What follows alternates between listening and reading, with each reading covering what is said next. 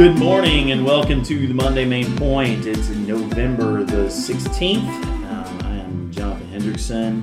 I'm joined here with my fellow pastors, Jeremiah Custer, Blake Flinchman, our senior pastor, Jeff McCarthy. Monday Main Point is brought to you by Rosa Sharon Baptist Church, and it is where we take the opportunity to look at the Sunday sermon in a little bit more depth. And this past Sunday, where we were still in our sermon series from the Minor Prophets entitled Echoes from Exile, Prophetic Words for Troublesome Times or Troubling Times. And this past week, we looked at the minor prophet Micah. Jeremiah preached a really great message from Micah, and we're going to talk about that in depth today. I just want to give a quick rundown of Micah.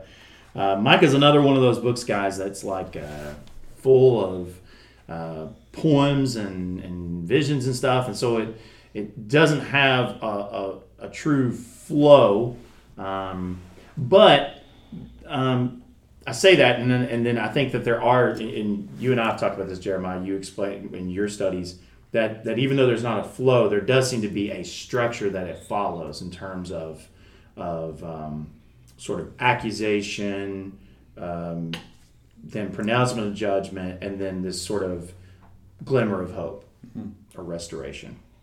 When it starts off, Micah explains to us that who he is, his hometown, and that he gives us a timeline. He actually, the book tells us that this was what he saw regarding Samaria and Jerusalem. It means the northern kingdom of Israel and the southern kingdom of Judah during the days of the kings, the Judaic kings of Jotham, Ahaz, and Hezekiah. And then he goes into prophecies of judgment. He looks at what all has happened in Samaria and Jerusalem, predicts their exile, decries against the evils that are going on there, in particular oppressive rulers, crooked rulers, and prophets who could be paid off, and people taking advantage of the poor, and of course false prophets as well. So all that, he kind of lays that out and says, because of this, you're going to be destroyed. And in fact, this is, from my understanding, this is the first minor prophet that we have who is predicting the destruction of Jerusalem. Everybody at this point has been predicting the destruction of Israel, but he actually predicts the destruction of Jerusalem. Then right in the middle of all this, in chapters 4 and 5, you get this picture of this glorious future that's coming, where God will restore, and God promises to restore them, to bring them back to Zion, to bring them back to Jerusalem, and that a shepherd king will come who will shepherd the people and shepherd his people like a flock. Then in chapter 6 and 7, we have really the meat and potatoes of where your sermon came from, Jeremiah. And in there we see almost more legal terms. God presents his case against Israel and Jerusalem, and they have no defense. God names their sins, pronounces judgment on them. We have, in chapter 7, we have Israel perhaps personified, or it also could be Micah speaking as well, or maybe it's both and. We can talk about that. About lamenting over the ruin that has come. And then finally in chapter 7 we have this great prayer that just sort of prayer or a plea for, I think it's in chapter 7 here anyway, prayer or a plea for, well, we actually, before we get to that, we get Zion's vindication. That Zion might be trampled down, Jerusalem might be trampled down, but would rise up again.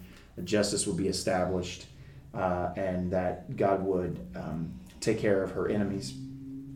And then there's a prayer there, from Israel or from Micah. Again, hard to say there. But the idea is that he's praying and asking God to shepherd the people again.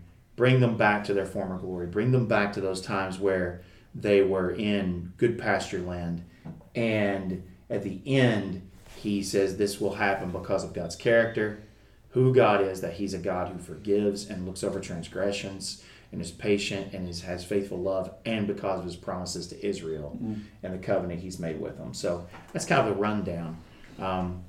Really a great book, great minor prophet.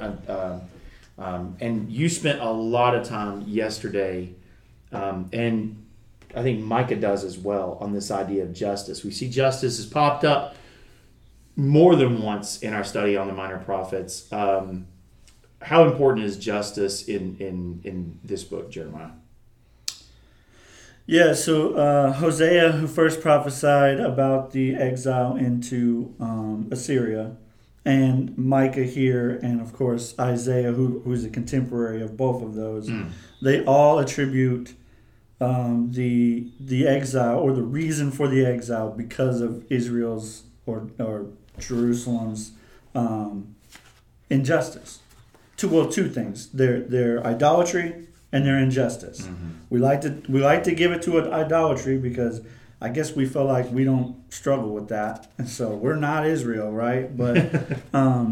But so we don't like to talk about that. It's not just because of their idolatry, but it's also because of their injustice. This idea of justice, we hear that talked about a lot in our time right now. And one of the things that we're trying to do is we're trying to kind of relate these minor prophets to where we are right now. And we've mentioned this before. I think when we were talking about Amos, we talked at length a little bit about social justice. But I think even more so here, this is because a lot of people like to go to that verse in Micah 6 that says where he's saying where they're saying, well, what am I supposed to do then? And he says, he's told you what is good, and what is it the Lord requires of you? Only to act justly, to love faithfulness, and walk humbly with your God, or to do justice, love mercy, and walk humbly with your God, depending upon your translation. And some people take that and champion just that verse. They pull that verse out, champion that verse, and say, this is what it's really all about. See, we're supposed to be just. We're supposed to be champions of justice, champions of the oppressed. And that's what we're supposed to be about doing. Blake, I don't want to pick on you necessarily, but you are the youngest in this room. And I see it more in your generation, perhaps a little bit in Jeremiah's generation, this notion of this elevation of social justice, and that churches should primarily be associated with social justice first. Why do you think that is, and do you agree or disagree with that idea among your gen? The notion among your gen. Yeah, no, I definitely agree that it is it's definitely an elevated view among my people group with the age range, and so yeah, I know a lot of people tend to think that younger people, teenagers, people in their 20s, they don't really care much about anything that's going on in the world, and that is a false claim. Oh yeah, that is a highly false claim. And yes, and social justice, like you said, is one of those things. When it comes to racial tension, refugees, things along the lines of that, we're really seeing a big shift in our generation loving to talk about those issues, which is not a bad thing at all. But where the problem with the church comes in is that's what we make all of our, I guess, that we put all of our eggs in one basket when it comes to social justice. And yeah, the gospel definitely affects social justice, but we also don't preach a social gospel either. Right. And so we should, our view of the gospel should affect what we do, but we should not focus all on that and only put the gospel in that certain area. The gospel covers a very wide range of things, not just social gospel. Right. Yeah. So he's using a term there, Jeff, that I'm gonna go to your knowledge base here. Can you you've lived longer than any of us in the room. You've seen the pendulum swing back and forth here. What is the social gospel And what's the problem with that thinking? Well, it's kind of twofold. At first, like when Martin Luther King Jr. used that passage, he was talking about civil rights, and he was actually calling for white church in America and the established church in America to join in our cause that, why aren't you on our side to say that, we don't need to be treated like we are. We need to have human rights. We need to have, rights to vote and things like that. The more modern take on social justice stemmed mainly from Marxism, which basically is Christianity without God. They took Acts when everybody put everything in common and they took care of each other. So Marx was using a lot of that imagery and language. And so it gets mixed in now with the modern take on social justice, which right now, if you preach against sin like all these prophets did, they would say you're unjust. Mm-hmm. You shouldn't call people out for their sin, their lifestyles, all that. Mm-hmm. So now you're being the judgmental one. You're being the one that's trying to say that you're against us and all that. And what we're trying to say is, no, there is a better way and a better path. It's through Christ. And once Christ comes into your life, he helps you be the person you need to be. I think what happened to America too in Christianity and its influence on politics and all, it became behavioral change, and if we have the right legislation and we did this, then everything would fall into place and people would treat each other the way they're supposed to and all. So we're basically in a pattern where we have social justice without God, and then a church with God that refuses to do biblical social justice. Yeah. So that's kind of where we're at right now, because if you bring it up like in our church, we're a little bit more conservative and all, then people will say, hey, you're teaching liberal things, you're teaching Marxism, things like that, which we're not.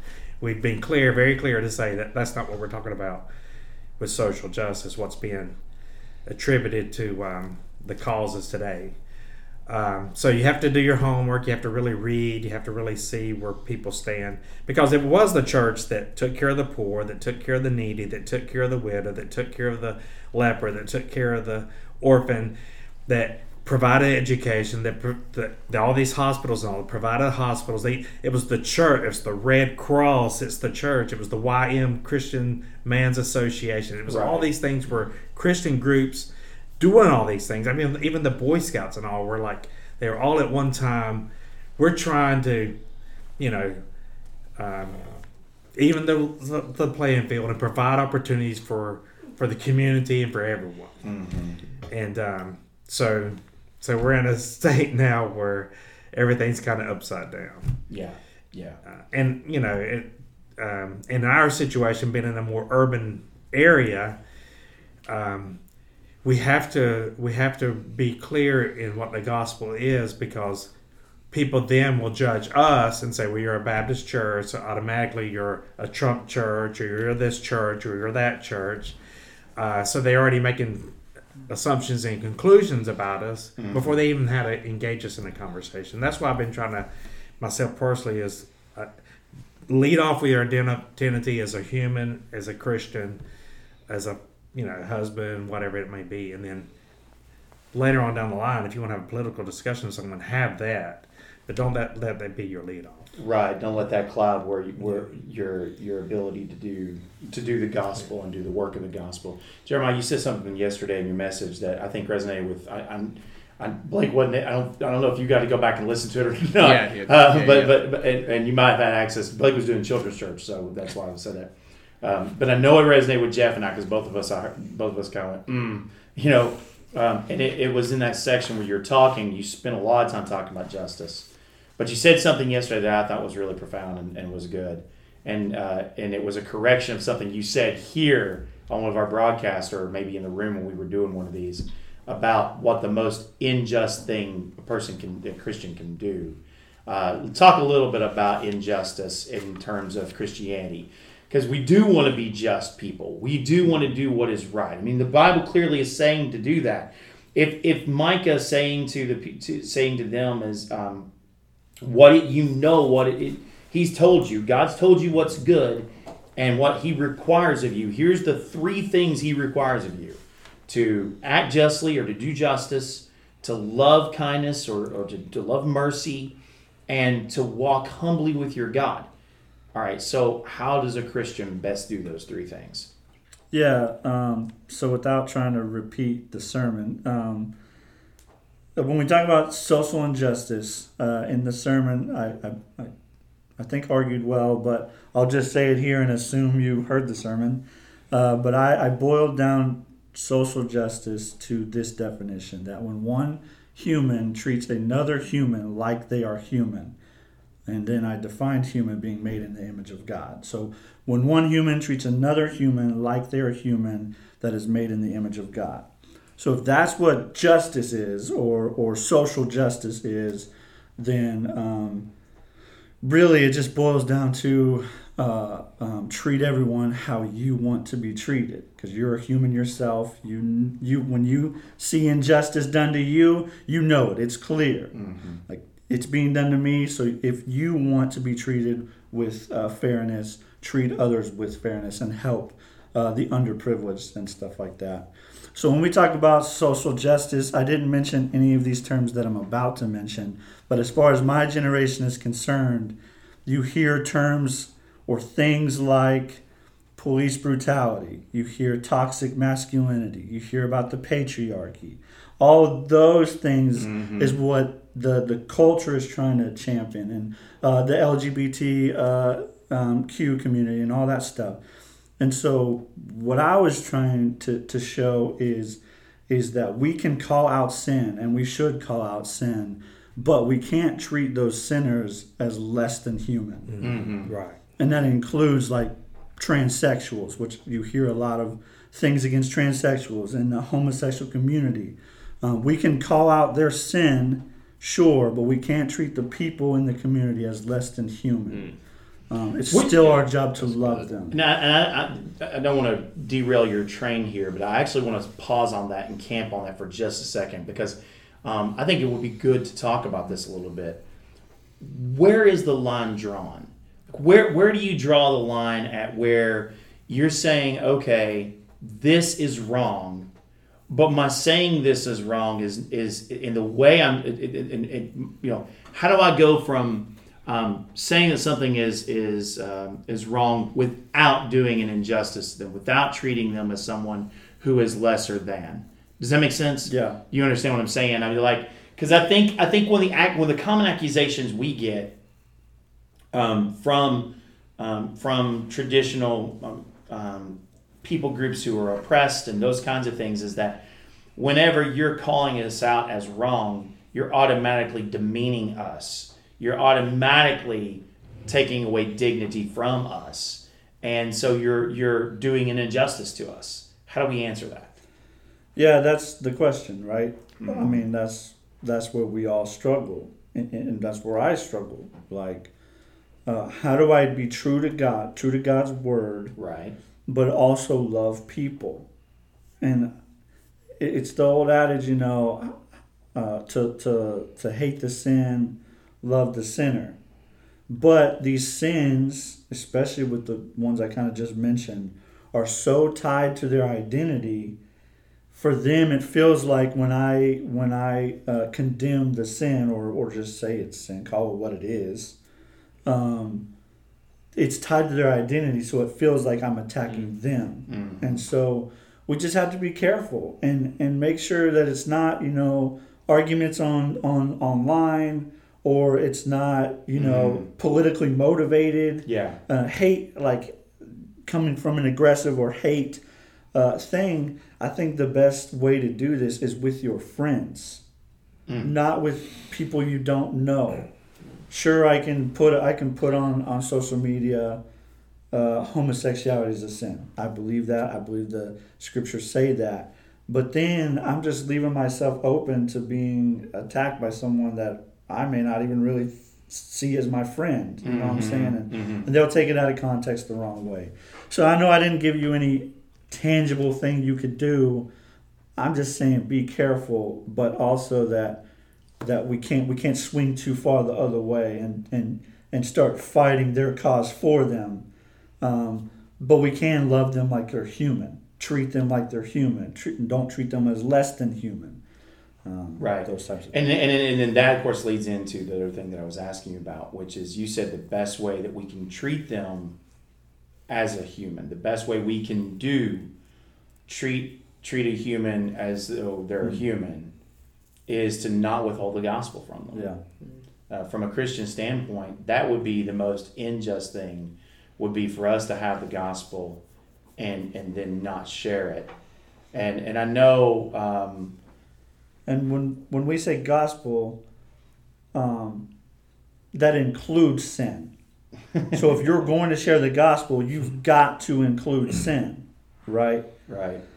And so, but you also want to do it from a place of I'm a sinner too, and maybe even confess some of those sins to them and say, this is where I fall short. This is where I'm unjust. This is where my relationship with God is not perfect. Mm-hmm.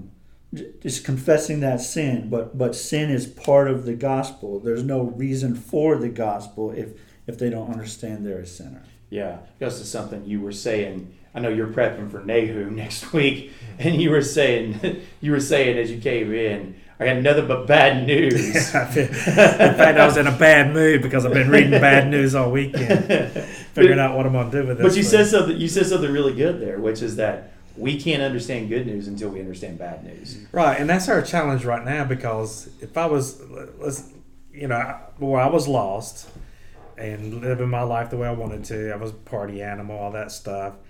I deconverted. I grew up in an independent Baptist church. To me, it was about rules, regulations. It was very judgmental. And so my identity then was not, church or Christianity. I was, conservative. I was, Republican, all that stuff, pro-life, all that before I became a Christian. So when I became a Christian, it was a big life change. And I remember telling my sister, because when she picked me up at the airport, she was like, "Hey, I called all your friends. We're going to go out for drinks and have fun and party while you're home for this funeral I was going to for my uncle." And I'm like, "Well, I need to talk to you about that.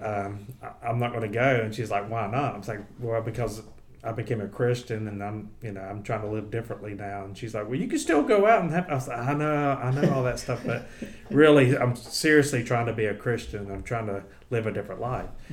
And so even though I deconverted, I came back to the gospel because a guy that came to work for me just lived a good Christian life. He didn't judge me. He didn't stick his finger in my face and say, you shouldn't be going out partying and all this stuff you're doing.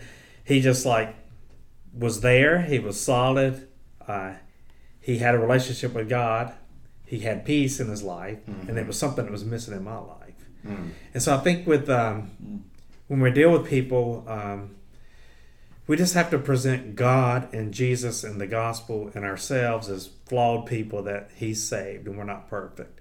And that opens up an opportunity then for them to start thinking about their own life. For them, we don't need to close the door on the gospel from a judgmental attitude. We need to say, that's something maybe you need to look into. Encourage them to read the Gospel of John.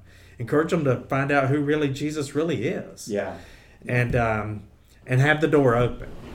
That's all we can do. I mean, we can't convert anybody. We can't change anybody, but we can pray for people. We can be there for them. We can show them respect. And if they ask us, we can give them our opinion about what we think the Bible teaches about lifestyles and things like that. But we don't need to lead off with that. Yeah.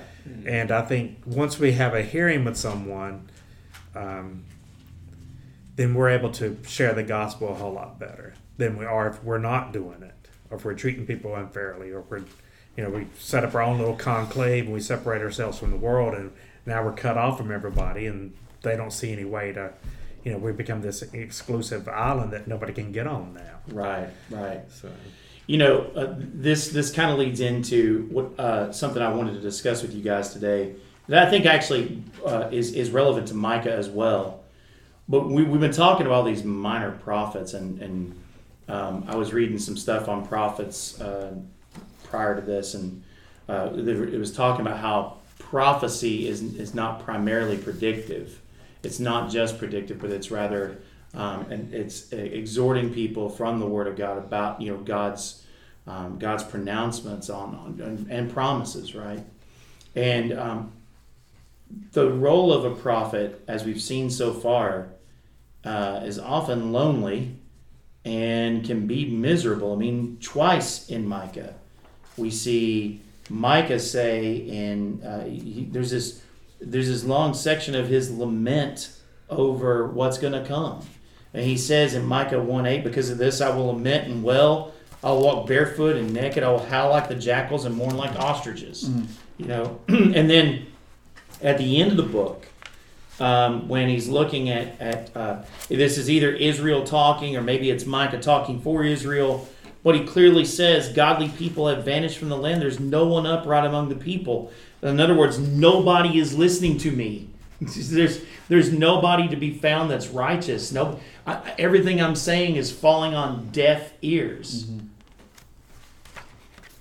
And I think about the role of the modern prophet, Blake. And do you think that our role as pastor is kind of relate, or as a preacher even, or as a proclaimer of the gospel, even as a Christian who can serve that role as well?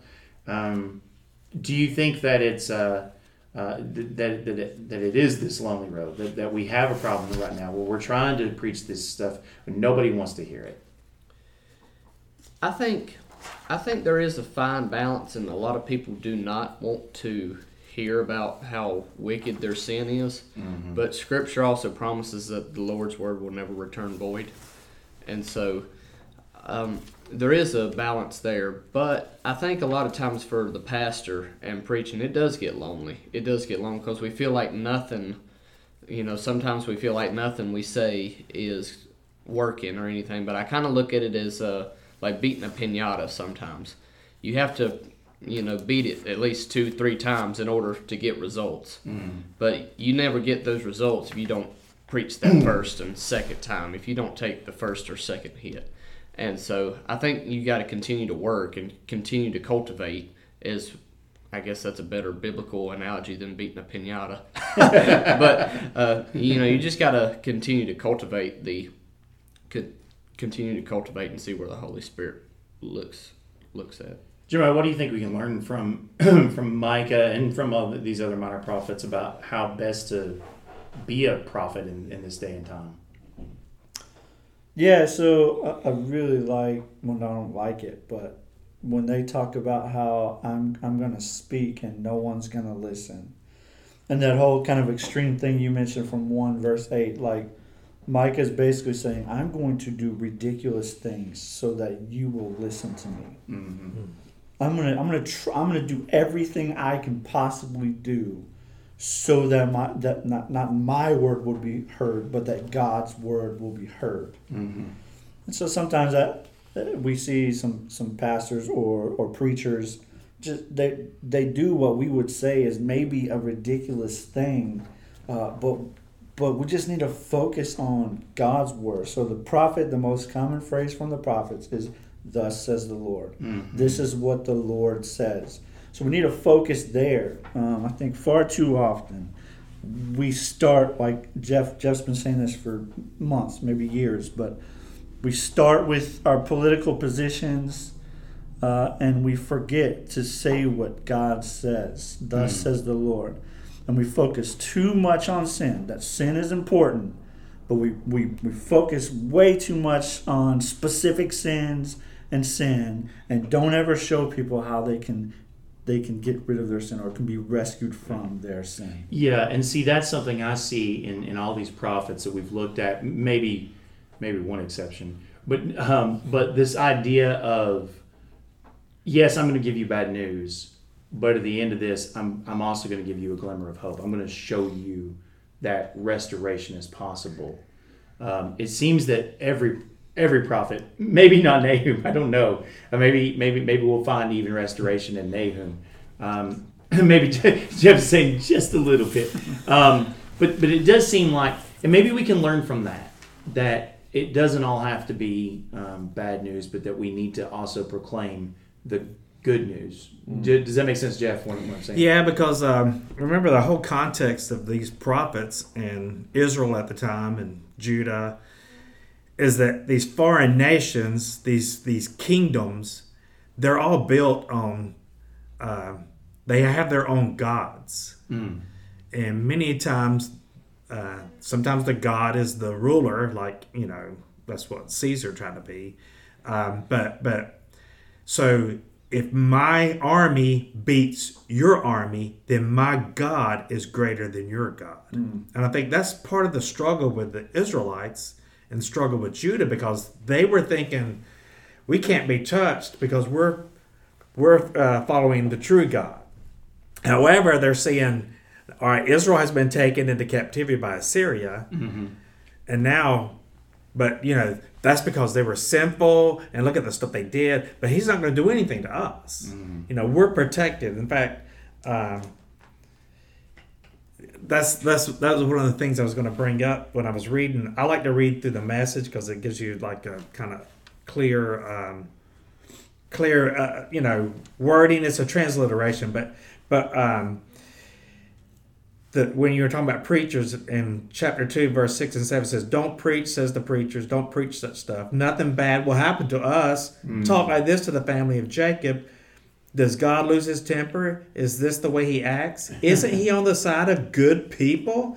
Doesn't he help those who help themselves? Oh, that's in the Bible. Right, in this transliteration. What do you mean good people? You're the enemy of my people. So the prophet's trying to say, you're dependent on this temple, and you're dependent on these sacrifices, you're dependent on this ritual, but you've done the same thing. What do you mean you're not going to be judged and you're not going to be, held accountable? I mean, this is God's witness stand. As Jeremiah told us that Micah is basically a courtroom drama. Yeah. And Micah is basically, maybe he's the prosecutor in this case, and so these people are dependent on on our God now is God Yahweh. Nobody can destroy him, but God, he's telling them, no, you're going to go into captivity. Yeah. There are going to be bad things that's going to happen to you. You are going to pay a price. And I think we in America, so often, we have the same attitude that we're America, we're the superpower, we've been blessed by God, we're a Christian nation. And once we call ourselves a Christian nation, then all these other nations that are out there, whether they're communist or Islamic or multi-God, they're looking and judging us then. If that's what a Christian nation is supposed to look like, what kind of God are y'all serving? And so that's why we as a church have to divorce ourselves from the cultural Christianity and all that stuff in order to present who God really is. Yeah. Because if we weren't in America, we were in Africa or somewhere else, or China even, and we wanted to be Christians, where we have to go to who God really is. And I think in America so often we've missed it because we were the same way as Judah. We're thinking, we're never going to be punished. Nobody can destroy us. We're invincible because we serve God. Yeah. And I think that's what was going on here. So you said something there that I want to key in on as we're coming to the end of this, because in the end, there is this verdict there is this verdict of judgment in this courtroom. Israel doesn't have a defense. God says you knew what to do and you didn't do it. You've not done it. I'm going to judge you. But then I really love where you ended with this, which is the vindication is deliverance. And we find that in chapter 7. And that deliverance is all based on the character of God. Like you said just a minute ago, Jeff, who God is, who God really is. And one of the things that's said there, and you showed that awesome video that we put together from the family retreat about, throwing I forgot how good that video was. I did too. About throwing our sins into the sea of forgetfulness, or throwing it into the sea. That verse, he will again have compassion at the end of Micah 7:19. He will again have compassion on us. He will vanquish our iniquities. You will cast all our sins into the depths of the sea. And that, before that even, who's a God like you? removing iniquity and passing over rebellion for the remnant of his inheritance. He doesn't hold on to his anger forever because he delights in faithful love. He will again have compassion on us.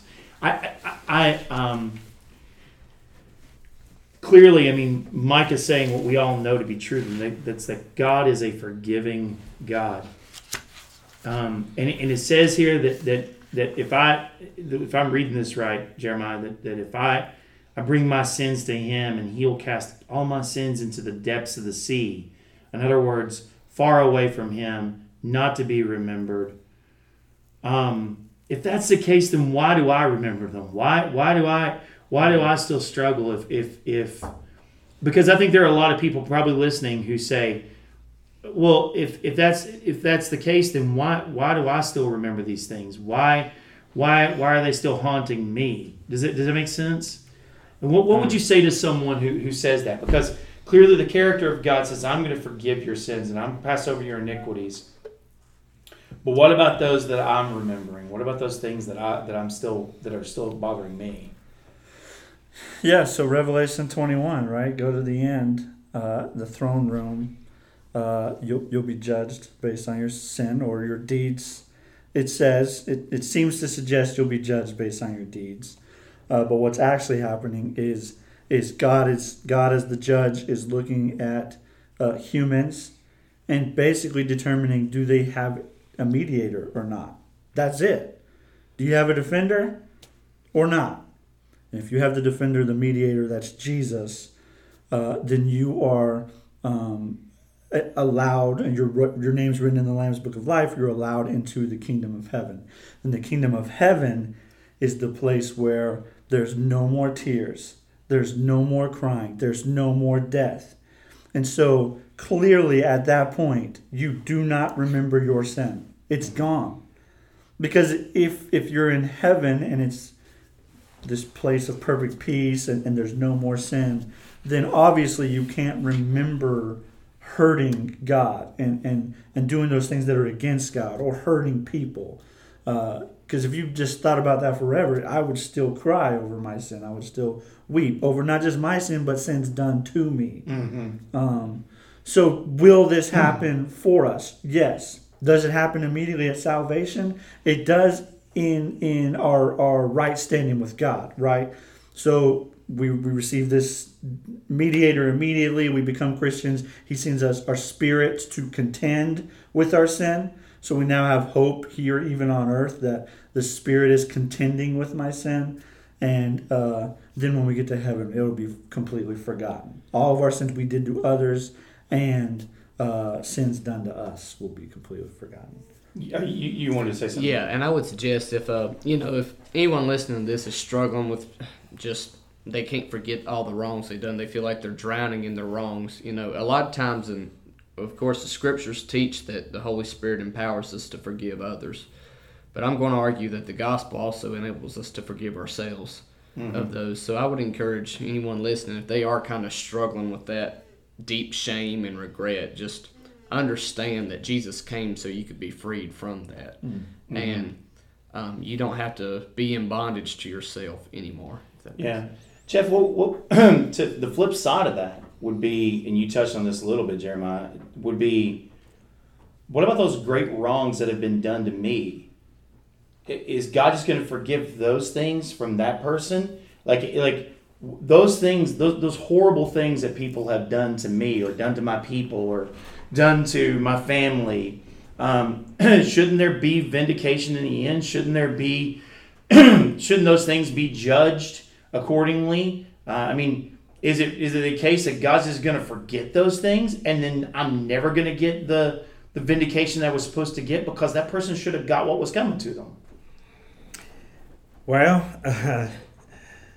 if the person doesn't know Christ, then obviously they're not going to be in God's presence, which is heartbreaking in and of itself. If they do know Christ, the same thing what Jeremiah just said, once those tears are wiped, there's going to be this erasure, there's going to be this east from the west, there's going to be this bottom of the depths of the sea, the abyss. So I think he's going to restore. When he talked about justice, he talked about restorative justice. Mm-hmm. So that's going to be the ultimate restorative justice. Because no matter how bad people are, we shouldn't want anyone to go to hell. And I think sometimes in our attitudes towards people, like Jeremiah mentioned earlier, whether it's a group of people, sometimes our attitude is like, we want them to go to hell. We want that person to burn. We want them to pay. And that's not for us. God, we're going to see in Nahum, God takes care of all the vengeance. But one thing I was wanting to talk about before we quit, if we could, in chapter 4, he talks about they're going to be taken by Babylon. Because, they were like excited because Assyria was going to be defeated, and that's what Nahum's all about. But Babylon's going to come in. And the reason they did that, Micah tells them in, I think, verse number 10 or so, it says, you'll and I'm reading from the Message, it says, then you'll arrive in Babylon. What you lost in Jerusalem will be found in Babylon. God will give you new life again. He will redeem you from your enemies. And then verse number 12, I think, or 11 goes, but for right now, they ganged up against you, men and godless people saying, kick her while she's down, violate her. We want to see Zion grovel in the dirt. These blasphemers have no idea what God is thinking and doing in this. They don't know that this is the making of God's people, that they are wheat being threshed, gold being refined. And I think in this whole time of exiles, what we're calling it right now, but the pandemic, the shutdown, I think God is using this time for us to refine us, to thresh us, to make us be what we're supposed to be. So when we get on the other end of exile, when we come back, then we're able to be a better Christian, be a better church member, be a better person in the community. Go and try to have those conversations with people and present the gospel in a way that we never had before. And so when we look at all these things that happened, they were preserved by Babylon. If Assyria would have taken Judah, they would have been dispersed like the northern kingdom. But because God didn't allow that to happen, and they went to Babylon, they were able to keep their culture, they were able to preserve their scriptures, they were able to come back later and build their temple. And so I just love the way he said, what you lost in Jerusalem will be found in Babylon. Yeah. And I think that's what God's trying to teach us during this time too. Yeah, I do too. I appreciate that. A lot of great stuff that we continue to find that's relevant to where we are right now. And as we study these minor prophets. Well, the study for the minor prophets is not over.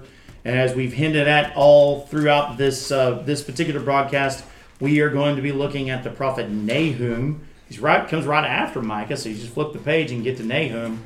And 3 pretty short chapters there. So go ahead and read up on that and be prepared for a message from God in Nahum. I'm anxious to see where you're going to go with that, Jeff.